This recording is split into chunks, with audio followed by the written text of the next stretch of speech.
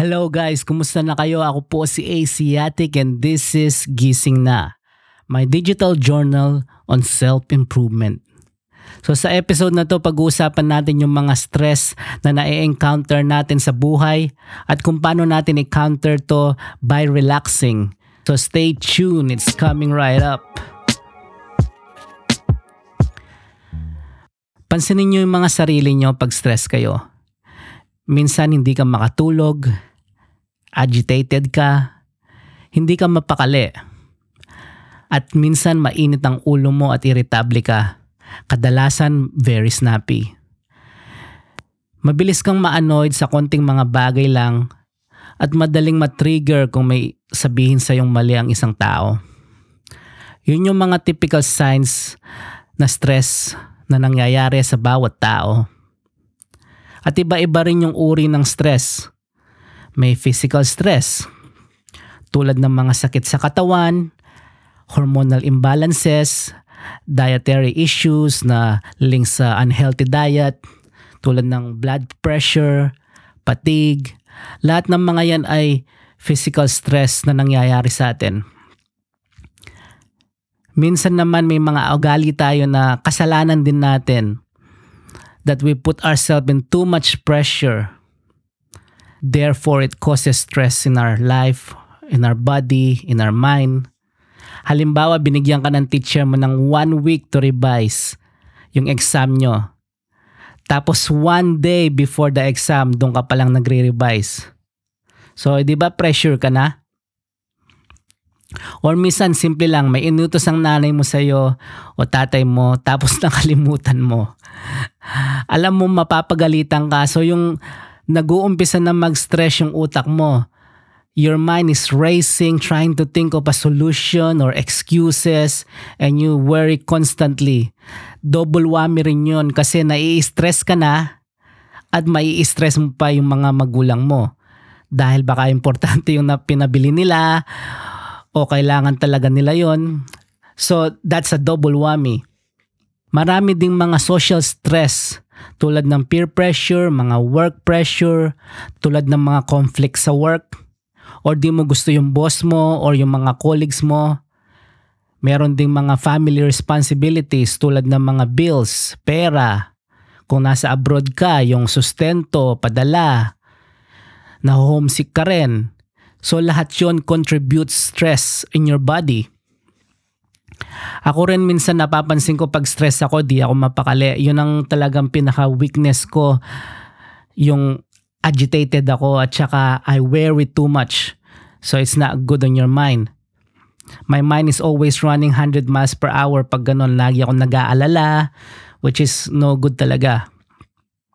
Minsan, nag-aalala tayo sa mga walang bagay na hindi natin naman makontrol. So, iniisip ko, ba't ba ako nag-aalala kung hindi ko naman talaga masosolve yung situation na yon? But yung kasi yung laging nasa isip natin, nasanay na tayo or pinrogram natin yung sarili natin na ganun tayo mag-alala emotionally. So halimbawa, you care for someone, tapos may nangyari sa kanila. Minsan hindi mo maiwasan talaga na mag-alala. So nai-stress ka. So karamihan ng mga to, it's really not good for our health. Minsan napapansin ko, moody ako or mainitin yung ulo ko. Minsan kahit na walang dahilan. So paano natin mai-improve ang sarili natin pag na-experience natin yung ganitong sitwasyon? So for me, pag napapansin kong mainit na yung ulo ko o hindi ko na makontrol yung sarili ko, halimbawa may argument or hindi kami pinagkakasunduan, ganyan ng kausap ko. Tapos nagiinit ang ulo ko. Ang ginagawa ko na lang is I try to remove myself in that kind of situation in order for me not to get erratic or get more angry. Isa yun sa mga ways para hindi na ako ma-stress pa at mapunta sa mas dangerous stage or mas heightened stress. Pero may mga instances naman, halimbawa kung gusto mo lang talagang mag-relax, ang ginagawa ko is like I do a relaxed bike ride. Getting fresh air and a change of scenery, tulad na sinabi ko, is always good for calming the mind. At least for me. Paborito kong ginagawa sa mga instances na ganito is I go for long walks. Meron kaming aso, pangalan niya Scotty. 1 year and a half na siya, Labradoodle siya. Super cute niya at super bait niya. So just being with him, walking, playing, it's very, very therapeutic para sa akin. Si Scotty being a Labradoodle dog, he have a very calm nature. Very playful siya and always very happy. So straight away, that puts me on a good mood. Minsan pag walang pasok ang anak ko or yung partner ko, sama-sama kami naglalakad and it really relaxes me. Kadalasan pag nasa magulong environment tayo, magulo rin yung utak natin cause our mind feels that energy. It's best to go somewhere very quiet and peaceful. Ako, I'm lucky enough to live right next to a beautiful parks sa London. Malapit kami sa London Bridge, malapit kami sa Tower Bridge, and between those pockets maraming mga parks that you can just chill and sit, play with the dog. So there's always a lot of spaces everywhere sa London. I'm sure may mga spaces sa mga lugar nyo na very peaceful na meron kayong sanctuary na tinatawag. Sometimes what I do as well is I write. Alam nyo naman, sinabi ko sa episode 0 na writer ako or artist ako. Mahilig ako magsulat. That relaxes me straight away. It calms me down. The other day naman, nagdo-drawing yung anak ko. She's a 9-year-old. Pangalan niya Sam. Super hilig niya mag-drawing at magaling siya. Very intricate na yung mga ginagawa niyang drawing. Karamihan mga anime, mahilig siya mag-design ng mga costumes and mahilig din siyang mag-design ng mga faces ng mga anime. So tinatanong ko siya, what do you feel when you draw, Sam? Kasi murang bata pa lang siya, talagang yun na talaga yung gusto niya. May mga collection na siya, mga pages of drawing pages na siya. Sabi niya sa akin, it makes me happy, Papa. It makes me relax. So biro mo, 9 years old pa lang yon, she's already have a method on relaxing herself. Di ko naman sinasabing stress siya sa edad niyang yon. But guys, you have to remember as well, you don't need to be stressed in order for you to relax. So take your time and relax. Kahit na hindi kayo pressure, that will immediately improve your well-being.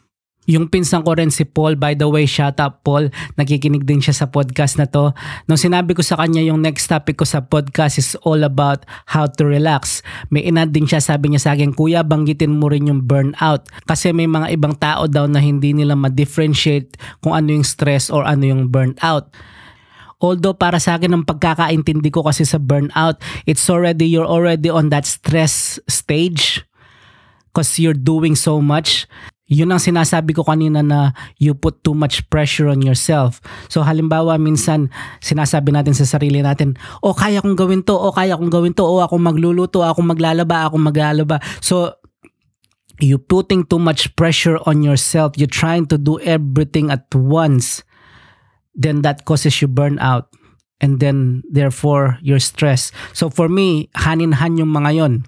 So I understand, nakakalito siya talaga.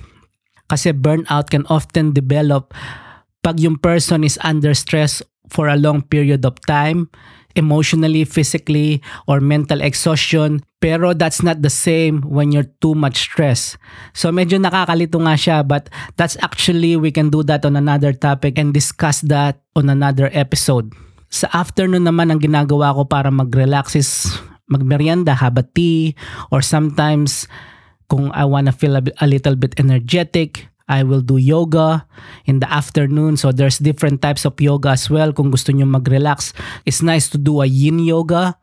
Para sa akin, yin yoga is a very good practice when you just wanna calm your body and your mind. Meron ding mga breathing exercises that we can do. This is actually a very good thing for the mind, lalo na pag anxious kayo or mabilis kayong magalit tulad ko. Kung mapapansin nyo guys, kung mahilig kayong manood ng mga movies or mga teleserye, mapapansin nyo may mga taong nagpa-panic attack or mabilis magalit. They always say, hinga ka muna, or breathe. This is actually true and it really works in real life, hindi lang sa movies. So what you can do if you feel a little bit anxious, these are the type of breathing exercises that I can recommend. So what you do is you can close your eyes, focus on your mind, inhale calmly, slowly lengthen your exhale. So imagine niyo nilalabas niyo yung stress niyo, nilalabas niyo yung problema niyo sa katawan. That will calm you down. Pwede mo ring isara yung bibig mo or ibukas yung bibig mo, depende sa inyo, what works for you. Tingnan niyo kung anong mas beneficial sa inyo. So then what you do is slowly and deeply exhale and release. Pwede mo ring i-reverse yung practice na yan. So instead of inhaling first, you can do is exhale straight away. So depends what works for you, and if you see, mapapansin mo naman if it calms you down. So try nyo to ng mga few minutes, 2 to 5 minutes. First do a short inhale, then open your lungs and release. Pwede mo rin gawin yung mga abdominal breathing or yung diaphragm breathing. Ito yung muscle na nasa ilalim ng lungs natin. Magandang ginagawa to pag nakahiga ka or nakaupo ka. Kasi sa type of breathing exercise na to, mas preferably yung stomach mo yung gumagalaw habang humihinga ka, hindi yung chest. Pag ito naman yung breathing exercise na ginagawa nyo, mas maganda when you inhale and exhale through the nose.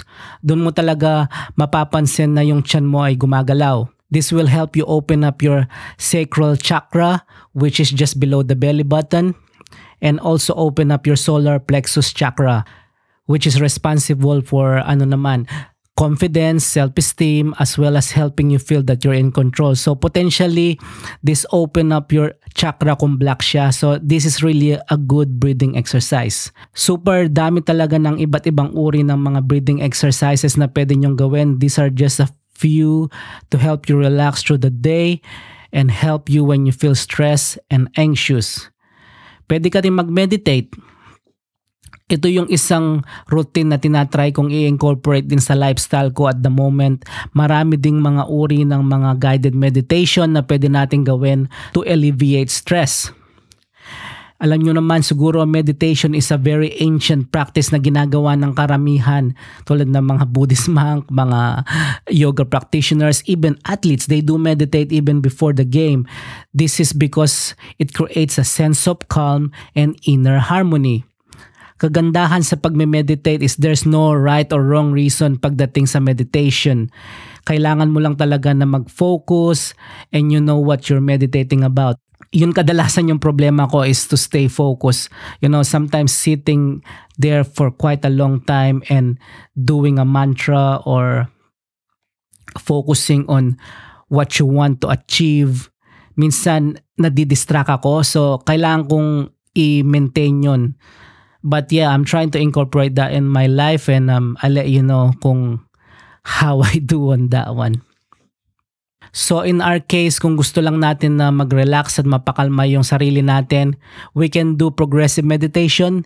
Ito isang practice rin na aim to reduce tension in the body and promoting relaxation. Maganda to kung may insomnia ka o di ka makatulog. This will help you relieving tension in your body. Because na-try ko rin yun a few times and it works and it really helped me sleep. This involves like squeezing and relaxing different muscle groups in order for you to relax, or tinatawag nilang squeeze and release. Squeeze and release. Magandang gawin to just before you go to sleep is also to set the mood. Switch off nyo yung ilaw or dim nyo yung mga lights. Maganda siguro kung may kandila, or dangerous siguro yung kandila para sa inyo. Or, just switch the light off. Switch your phone. Ako, tinatry ko at the moment, or gusto kong ugaliin na i-mute ko yung phone ko at iwasan ko na siyang i-check at i-focus ko na yung sarili ko to wind down, to calm down and set the tone, kumbaga. I find this a great way talaga to relax before bedtime. So napakadami talagang ways to relax. Iilan lang yan sa kinover natin today. May mga ibang tao mahilig silang magbasa to help them relax. Sa akin, hindi yun effective kasi yung imagination ko, it will run wild. So hindi effective way yun para sa akin to relax. Yung iba naman, they take a long relaxing bath with scented candles or relaxing music, soothing music. Yung iba pumupunta sa salon, nagpapaganda, nagpapamanicure. Di ba uso yan sa Pinas? So there's so many ways to relax, guys. So how about you guys? Paano kayo mag-relax? Ano yung mga ways nyo or strategy nyo? Let me know. Send me an email on asiatictb. So hindi siya TV. TB, asiatictb@gmail.com, or follow nyo ko sa Instagram /Asiatic. DM nyo ko doon at usap-usap tayo. So I hope you enjoyed this episode. Ako po si Asiatic and this is Gising Na.